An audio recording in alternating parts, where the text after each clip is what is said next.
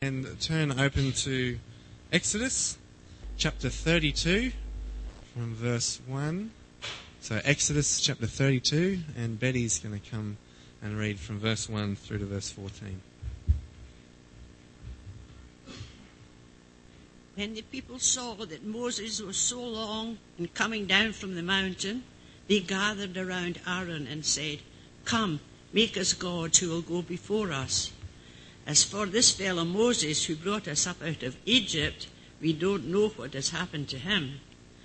Aaron answered them, "Take off the gold earrings that your wives, your sons, and your daughters are wearing, and bring them to me."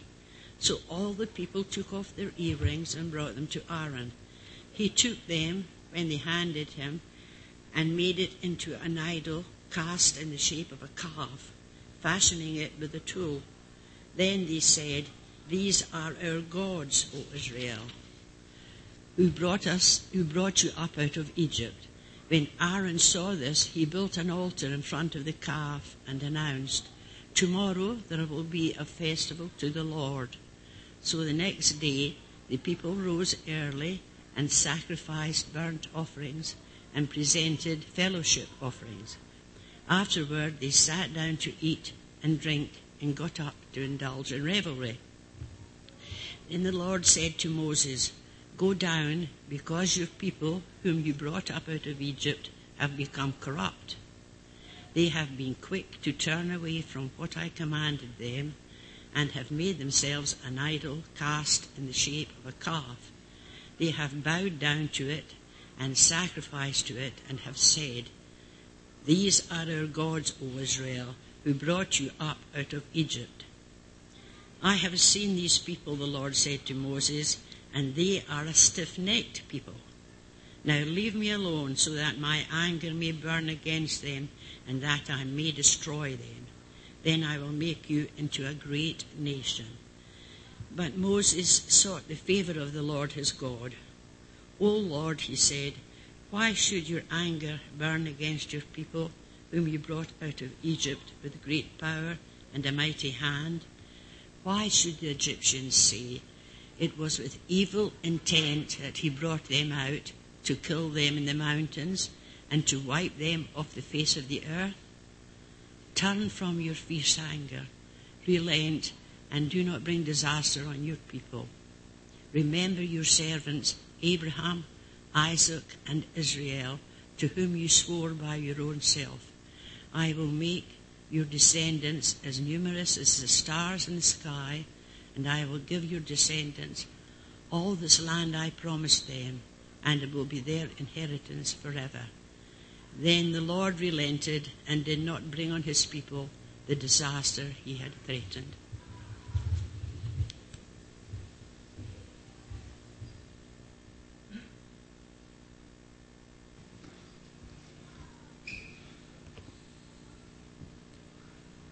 I'm not here, am I?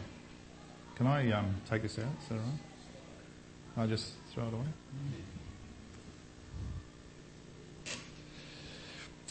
I'm sure you understand what that says. So you'll see that around lots and lots of places. Anyone knows what it says? You need to know. Yeah, it's Russian.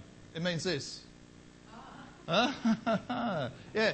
And you see things like this too. Lots of places, "Please keep off the grass." And sometimes it's a bit more pleasant, you know. I can't say the German, but it always sounds aggressive. I'm married to a German. "Keep off the grass," you know. That's the sort of idea. Sometimes, of course, more gentle. "The grass is smiling at you. Please detour." "I like your smile, but unlike you, put your shoes on my face." I think I know what it means. Sort of a rough English translation of the Japanese, "Please keep off the grass." What is it about those signs, though? As soon as we see wet paint, "Keep off the grass," we're more like these characters. Who like to sit around, "Keep off the grass, good place for a picnic, because that's us. We have this within us. As soon as something is said in certain things, we want to do the opposite. Well, this morning we're looking at in Exodus, and if you have your Bible, please keep Exodus open. Exodus 32-34, a number of chapters. We're just going to fly through it reasonably quickly and pick up the most important issues and points that are here. Before we do that, I'd just like to pray. Please pray with me. Our Father in heaven, we pray that you might help us. Help us to concentrate this morning. Just for this moment now, we pray we might open ourselves up to see you in all your glory, that we might hear you speak, that, Lord, you might have the microphone, and that you might be known and understood to be the God who has done all things for us. You are the God who is to be revered, worshipped and honoured. You are the only God. Help us to serve and trust you. In Jesus' name, amen. So when God says, and it's just been part of the commandments, don't have any idols, no statues to represent me. What does Israel do? Very quickly. Yep, there is a golden calf. Go figure. What's going on with this? Can you imagine the other nations coming to Israel and saying, oh, so your God is a what? Oh, it's calf. Oh, a golden calf. Precious calf. Oh, really? That's a good question, though. Who is your God? Just who do you serve? What do you serve? So we're going to move through that and pick this up, and as we go through, you'll notice we've moved on. I hope that the last thing you were looking at were commandments. We're jumping ahead a few chapters. Exodus 25-31, there is the explanation about the tabernacle, that big tent. Yahweh is going to engage this nation, and a tabernacle is to be built in the midst of them. Now, just started on that sort of information, and we get these chapters. Moses has just received these 2 stone tablets inscribed by the finger of God, chapter 31 verse 18. The scene changes though because we come down the mountain, and it's been about 40 days, almost 40 days since Moses has left to go up the mountain to speak with God and God to reveal things to him. But things have got ugly. If you have your Bible with you, just move down. We're going into chapter 32 and verse 1. When the people saw that Moses was so long in coming down from the mountain, they gathered around Aaron and said, "Come, make us gods who will go before us. As for this fellow Moses who brought us up out of Egypt, we don't know what has happened to him." Aaron answered them, "Take off your gold earrings that your wives, your sons and your daughters are wearing, and bring them to me." So all the people took off their earrings and brought them to Aaron. He took what they handed him and made it into an idol cast in the shape of a calf and fashioned it with a tool. Then they said, "These are your gods, O Israel, who brought you up out of Israel." When Aaron saw this, he built an altar in front of the calf and announced, "Tomorrow there will be a festival to the Lord." So the next day the people rose early, sacrificed burnt offerings and presented fellowship offerings. Afterward they sat down to eat and drink and got up to indulge in revelry. Yep, these are the people in chapter 24 who'd said, everything the Lord says, we will obey, we will do. But Israel wants some gods. It's plural, but the issue is not so much having many gods. God is community, and for the Old Testament saint, remember way back in Genesis 1, in the beginning God created the heavens and the earth. It sounds singular. In the original language it's plural, Elohim. God is community. I don't think it's so much an issue as hankering after other gods at this point. It's more about idolatry. They manufacture something which is for their eyes to represent Yahweh. "These are your gods, O Israel, who brought you out of Egypt." Verse 4, Aaron then says, he builds an altar in front of the calf and announced, "Tomorrow there will be a festival to the Lord." And the word is Yahweh, singular. That's the idea. Israel wants something, some image of their choosing.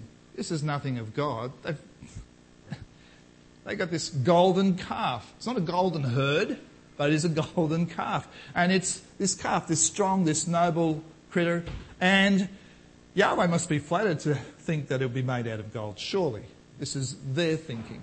And this is Egyptian gold. This is what they've plundered as they've come out of Egypt. So Yahweh is reshaped, golden calf, and worship is redefined. Notice they sat down to eat and drink. They got up to indulge in revelry. They got up to, some translations, play.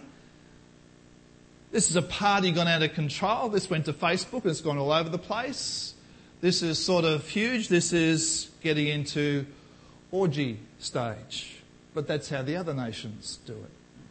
They've seen it. They've lived for hundreds of years in Egypt. And even though God has been clear, precise, He's told them what holiness looks like. He knows this is what righteousness is, outlined commandments, statutes, and still the people insult God by their rebellion and disobedience. Will they trust God at this point? Will they believe Him at His word? They will not. They will not. They've opened fire on God, really. Here is the stupidity of making a golden calf. Moses is up the mountain. He's only just bringing down these commandments down from the mountain. These instructions about the tabernacle are going on. And they're making a golden calf? This is rebelliousness of the first order. This is like having an affair on your honeymoon. This is absolutely stupid. Why would you go down this path? But they do. They want something. And if you know rebelliousness, you know that's exactly how you think. The plans are in your head. No one's going to tell you what to do. You might even know what God wants. And sometimes we do know what God wants, but we're determined to sort of not listen to Him anymore. Close the Bible. Don't listen to Christian friends. Move out of church. I don't want to listen to what God... I just want to do what I want to do. Isn't that rebellion? No interest. Don't care. And you're not waiting any longer. And that's these people. They take this invisible personal God and make it into something which is very visible and impersonal. Here is your God. That's a joke. Not only is it disobedient, the relationship between God and this nation Israel has been violated. Now that's the way of our world, isn't it? Isn't that what we see around us? Isn't that what creeps into our hearts? Design your own God, design your own ethics. Isn't that what we're seeing? Do it the way you like it. Isn't it the majority moral opinion is what we should see? We decide what's good and evil. It's Genesis 3 all over again. Can you really trust God when He said what He is like and what He wants? So the way of our world is superstitious, it's idolatrous. And we can, smirk at that primitive stuff. You go to a museum, you see these little gods of stone and wood, and we think, it's silly, isn't it? Making little idols, making little statues, little gold calves, little fat Buddhas.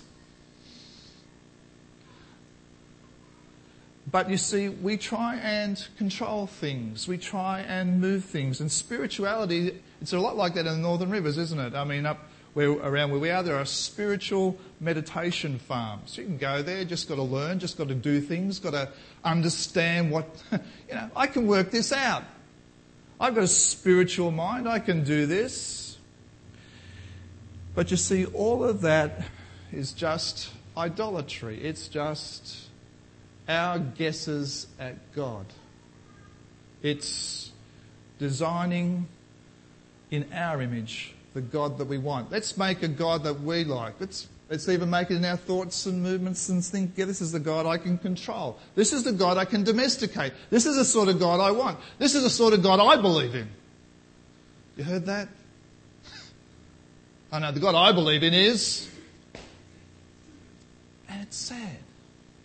Because here is a God who communicates with us, speaks to us, and tells us exactly how it is that we can relate and engage with him. Now we're back in the Old Testament, an old covenant. Just keep that in mind as we move through. It's subtle. I don't think anyone, I trust that no one's sort of saying, well, I want to move away from Jesus and I'll go to Muhammad or I'll go to Buddha. I don't think that's necessarily in our thinking, but we can be drawn aside, can't we? Start to airbrush what the gospel is. Is there really a place called hell? Well, I don't understand how you can have righteousness and justice without a hell. And when the Bible talks about some things, they get a bit uncomfortable, and our world is sort of grappling with the same-sex issue, isn't it? Well, we can can't we jink that a little in our Christian faith? And I'm sure God really wants me to have my family as my first priority. I'm sure that's okay. Isn't he happy? I'm the sort of Christian that doesn't rock the boat, and the sort of Christian that really tries to blend in with society, and that'll be okay. God will be happy with that. Surely that's what we ought to do. And we can start taking the distinctive out of being the people of God and start behaving like anything but the people of God. And that's what we're seeing here. Israel behaving badly. But Moses takes this up, coming down the mountain. But just before verse 7, then the Lord said to Moses, "Go down, because your people whom you brought up out of Egypt have become corrupt. They have been quick to turn away from what I commanded them and have made themselves an idol, a cast idol in the shape of a calf. They have bound down to it and sacrificed to it, have said, 'These are your gods, O Israel, who brought you up out of Egypt.' I've seen these people," the Lord said to Moses. "They are a stiff-necked people. Now leave me alone so that my anger may burn against them and that I may destroy them. Then I will make you into a great nation." I will make you, Moses, into a great nation. Moses, not happy, Jan. But notice there is zero tolerance on sin in God's heart. Keep it in your head. Zero tolerance. God here disowns his people. A nation he's just taken through. This nation that had been protected and cared for and provided for, but he is disowning them. This treasured possession, this kingdom of priests, Yahweh speaks to Moses and says, "Listen, go down, because your people, whom you brought up out of Egypt, their true nature is being seen." I can understand. They are what? They are a corrupt and stiff-necked people. They will not bow to the way of God. Disobedience in a very short time. Just heard the first commandments and they're a joke. You've got to be kidding. How can I? No. I'll make up my own mind. And justifiably, here is God in his righteousness and in his holiness. He's pulling out. The deal is off with these people. Destroy them, start again. That's the sense of it. And start again with the likes of Moses. At least he's the man who will start listening to me and wants to. And notice the heart, though, of Moses. Mediator Moses, verse 11. "Why should your anger burn against your people whom you brought out of Egypt and with great power and with a mighty hand? Why should the Egyptians say it was with evil intent that he brought them out, to kill them in the mountains and to wipe them off the face of the earth? Turn from your fierce anger, relent, and do not bring disaster on your people. Remember your servants." Notice where he goes. "Remember your servants, Abraham, Isaac, and Israel," or Jacob, "to whom you swore by your own self, I will make your descendants as numerous as the stars in the sky, and I will give your descendants all this land as I promised them, and it will be their inheritance forever." Where's his appeal? His appeal is to the promise of God. Here is Moses arguing the case and going to God and saying, "But you said, you made a promise. There is a covenant." And Yahweh relents. Says nothing more. And Moses goes down. This is This is heavy stuff. Then he goes down the mountain, 2 tablets of stone under his arm. As he goes down, of course, Moses locks eyes on the golden calf. There's dancing and there's revelry, remember, and Moses is livid. Moses sees for himself this corruption. He sees what God has been describing to him, this stiff-necked people. And this stiff-necked people have shattered a relationship with Yahweh. And he throws the tablets of stone. The words of obedience. Oh, we will obey every word that you say, God. And there is punishment for that rebellion. If you look down to verse 20 in chapter 32. And he, Moses, took the calf that they had made, burned it with fire, ground it to powder, scattered on the water, and made the Israelites drink it. And then Moses fixes his stare on Aaron. Aaron, I don't know what shade of red Moses was at this stage, but Aaron is pretty scared. Please explain what's going on. Why is this happening? Oh, well, you know those nasty, evil, whinging people that we've been putting up with for months and months? Well, they gave me their gold. We threw it in the fire. And look, out comes the calf. Who would have thought that? Well, can you believe that? No. They've committed a great sin. Yahweh has disowned his people. They are a laughing stock to their enemies, this holy nation. They're a joke. They have soiled the name of Yahweh, and that's what's happening. Judgment is swift and severe. Moses is not out of control here. It's a pretty savage account as you read it, but what's he doing? He is concerned about the honour of God himself. And you see, it's a righteous anger that turns. It's a righteous anger that wants to uphold, preserve what God wants, that God said, what God is about. And his name has been sullied, has been dragged through the mud. And that's a good question, isn't it? Do we ever get upset about the dishonouring and insulting of our God? Or the things that are happening unjustly in our world which we know are against God's ways? And we encounter lots of that sort of stuff in our world. And as Christians, how do we respond? Here is a man who knows what righteousness looks like and responds. But there's lots of stuff, isn't there? I mean, the issue with asylum seekers, that's heavy on the news, isn't it? And our heart of compassion and care, our heart as an Australian, let alone a Christian Australian, asylum seekers, domestic violence, sexual abuse. What's the Christian response to that? Sometimes our Christian response is a no response. We don't seem to get very upset about injustice in our world. We don't seem to go through the right channels to move and try and move and prayerfully move through some of these things. There seems to be an indifference in our Christian response. In fact, sometimes that response is an embarrassment. But here is Moses. He takes up the cause, and it's not just, I will deal out judgment because God has been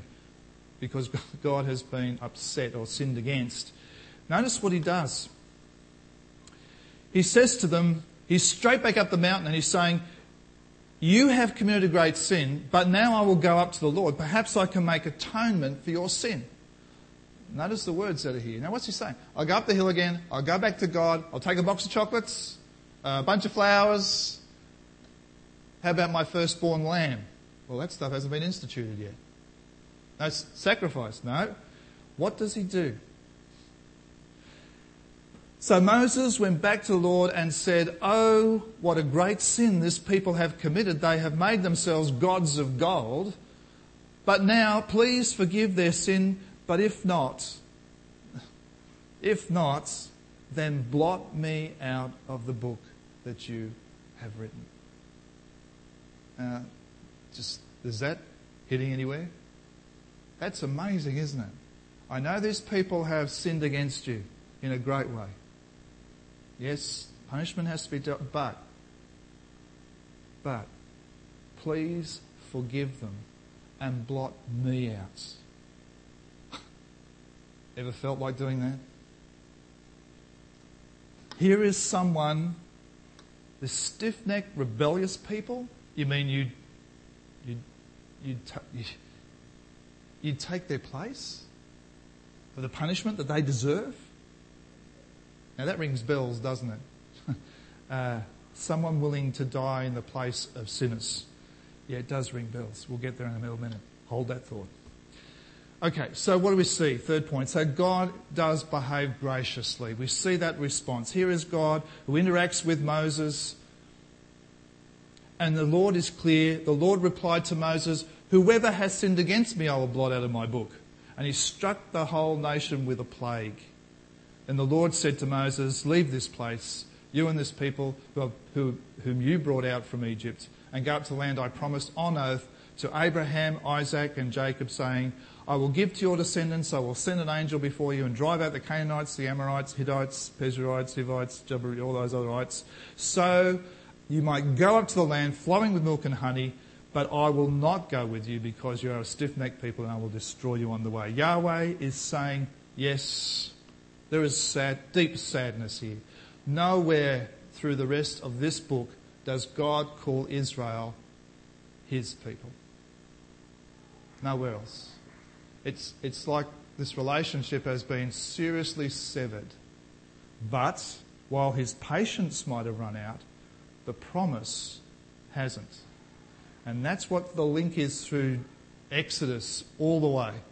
Here is a God who keeps his word as he said it to Abraham, to Isaac and to Jacob. This is the great promise to bring this land which was flowing with milk and honey, this promised land. And this is what I've made that is my oath, and I'm faithful. Yahweh is faithful, keeps his promises. That's what's going to happen. But he won't go with them. And as this little section finishes off, as you get through chapter 34, yes, there is this great sense of, well, they're on their way again. I know what's a lot. You know how you can have a serious falling out with someone.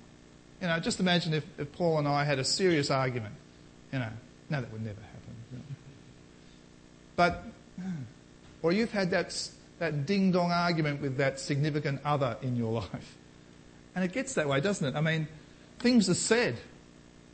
Things are said. Things are out there. You can't take those words back. Do they really think that way? Is that what they really believe about our relationship? Is that how indifferent they are to what I say? They don't really trust me at all? And you get that sense of it in these chapters in Exodus. Yet there is this glimmer of hope. And it's through this significant relationship between Moses and Yahweh. There is an intimacy between God and Moses. They have this tent of meeting which is outside the camp. It's not in the camp of the Israelites. It's outside the camp. And there's Moses meeting and the cloud coming, descending on this tent of meeting, and all the other Israelites wistfully looking and seeing from their tents this relationship between God and Moses. The Lord would speak to Moses face to face as a man speaks to his friend. Isn't that fantastic? That this is a face to face. As far as God is concerned with Moses, you are the one in whom I will communicate and pass that on to the others. It's you, and for your sake and for the sake of my word, my covenant, my oath, that I will continue to be and show myself to be this God. The Lord, the compassionate and gracious God, slow to anger, abounding in love and faithfulness, maintaining love to thousands and forgiving wickedness, rebellion and sin. Yet he does not leave the guilty unpunished. The glorious thing is that God continues revealing himself to Moses and keeps establishing himself with Moses. Now this morning I hope you're feeling the weight of what it is when God says, sin hurts, sin distances. And here is the God, though, whose nature is compassionate and forgiving. And we know, don't we? Because here is our God who has shown us so much more. This God is a jealous God. Exodus 34 verse 14, do not worship any other God. Don't go to golden calves. For the Lord, whose name is jealous, is a jealous God. That's his name, jealous. We can have no other gods. Nothing must be in the place of God. That's what he's saying. It is personal. God feels that. He is personal. He's not an object. He's not a thing. He's not a golden calf. Yahweh cares deeply, and that's where our allegiance has got to be.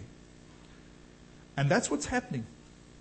As you move through this, you start to understand this is the God. And as you move through the rest of the Bible, of course, we look back in the account of Exodus and we see the lessons we need to learn. We don't want to wrench it out of its context, looking at Exodus. But what we do see, of course, is that as we look back in the filter of the New Testament, we understand the coming of Jesus. We see that here is a God. These laws are not just laws, arbitrary laws just set in place. Here are 10 commandments. The commandments actually see their fulfillment in this person of Jesus. He is the one who finally and completely and absolutely fulfills all the law and the commandments. But more than that, this is God's own Son. You've got to remember that in these days of sin, there is no measure, there's no way of atonement. There is nothing there. There is no tabernacle. There's no official priesthood at this point of time when Moses is dealing with this. There is certainly no once and for all atonement for sin. There's no once and for all forgiveness that will be raised through just the one. And Moses, even though he wasn't involved in the rebellion, he is not the perfect, sinless substitute. And you only have to read Exodus to see that Moses is as flawed as you and I. No. God has shown who he is in the person of Jesus. And he has dealt with our sin in the person of Jesus. The one and only solution for our sin is the person of Jesus. He is the perfect Lamb that takes away the sin of the world. He is the one that shows the compassion, the grace, the love of God.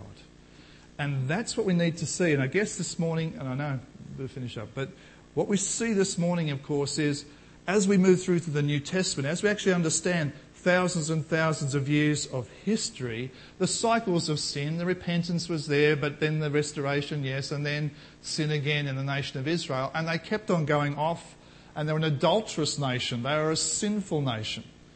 They get hankering after the gods of the other nations and so. But here is God they were looking for, and here is a God that now says a new covenant has been established. The prophets had promised it, replacing these stony hearts, these hearts of stone with hearts of flesh, to release the Spirit of God. And so now we come, and confidently we can come and say, yes, I know that God has dealt with my sin in the person of Jesus, because on the cross, that's where it's all established. Friends, I trust you understand that this morning, that you know the forgiveness for your sin, no matter how bad it's been, no matter how detailed and how the depth of that sin, it can be absorbed as you put your faith and trust in what Jesus did at Calvary, because his death covers all sin. I was speaking to my neighbour, we were having a beer in his garage, as we do from time to time, and it came to a conversation. I'd just come out of hospital and we're just talking about life and death, as you do. Actually, I've heard a great line to introduce yourself if you're a minister. If you're a minister and someone says to you, because everyone says, yeah, what do you do? You know, get on a plane or something. What do you do? Oh, I'm a minister, Presbyterian minister. That sort of cuts off conversation pretty quickly. And people think about it, they rewind everything that they've said and done, you know. Great line if you're a minister. When people ask you what you do, just tell them that you prepare people for death. Prepare people for death. Oh, you're an undertaker. No. I'm a minister. And we're talking to anyway, Kerncomeback Hospital. Here I am. We were talking about life and death with my neighbour. My neighbour and I say, I don't know how it came into conversation. I just said, well, if I die, I've got a certainty that I'll go to heaven, that I'll be with Jesus. My neighbour looked at me and said, "You can't say that." I said, "Yes, I can." "No, you can't." "Yes, you can." "No, you can't." "Yes, you can." "No, you can't." "Why?" I thought you'd never ask. But as I tried to open the Bible and talk about Jesus, I said, "I don't want anything of that. Don't give me any of that sort of stuff.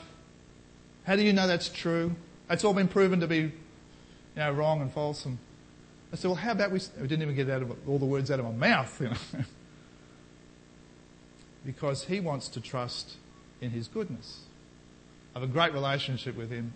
That won't mar our relationship. He took me to the airport the next day and drove me back home a few days later. So, we're on good terms, but it sticks in our craw that we can't do anything for the forgiveness. There's not enough Hail Marys, is there? There's not enough penance that we can do. And there isn't a goodness, it isn't a balance, my bad stuff, good stuff. No. It comes down to this. And if you understand and know this, it's not that the commandment says you shall have no other gods but me. It's because we understand the grace, the compassion. You're a God who is slow to anger and merciful. Yes, you are holy and you are righteous and sin needs to be dealt with. But that's the glory that we know as Christians. We know that our sin has been dealt with in Jesus. But we still have to war against that sinful nature inside, isn't it? What is stopping us from serving him wholeheartedly, passionately? I don't know what that is for you. But if there's anything, someone, something that takes the place of God, it's destroying your relationship and you're drifting away. And this is what God is saying. If we're not, what's stopping us carving out time in our day to listen to God and to speak to God? I can sit up for hours and watch the cricket, but getting up early to read my Bible and pray, that's hard. And sometimes it's the family, isn't it? And the family becomes first. I can't do that because I've got this on and that on. Have they become in the place of God? Are they destroying a relationship, a deep relationship with God? Because it's Jesus himself that says, I want all of you. I am Lord. And that means I direct your path. And that means as we understand his love and compassion, it is when I pray, my prayer doesn't become something that I just absorb for myself. It's my issues and my family and my health and whatever. No. It's me wanting to grow, knowing all that he has done for me. He's not against me. The things that we sang about this morning, didn't we? The good and the bad, the dark times, I will praise you because they are a blessing. I don't know how that works through. But the suffering and pain that I'm going through isn't an indicator that God is against me. It's an indicator that God is working in me and showing me and directing my life. And when you have the mindset that knows God is for me, none can be against me. And everything is working. And that's the God we want to know better. Just asking ourselves again, though, aren't we? And probably say it often, and we should say it often, is there something that's in the way? Is my sport in the way? Is my career in the way? Is my fishing in the way? Is something in the way and stopping and being that God, that idol? Have I stopped thinking about God in the way the Bible directs our thinking about God? Do I find myself grappling and trying to change the words in the Bible? The gospel I want to manufacture myself. I want to tweak it a little bit to make it more palatable to my neighbour. When we do that, we're dishonouring God and we're severing a relationship because he is the one who's caused us great love, has done much for us. And that takes effort and time, doesn't it, to draw nearer to God, to know this God. He's not a golden calf.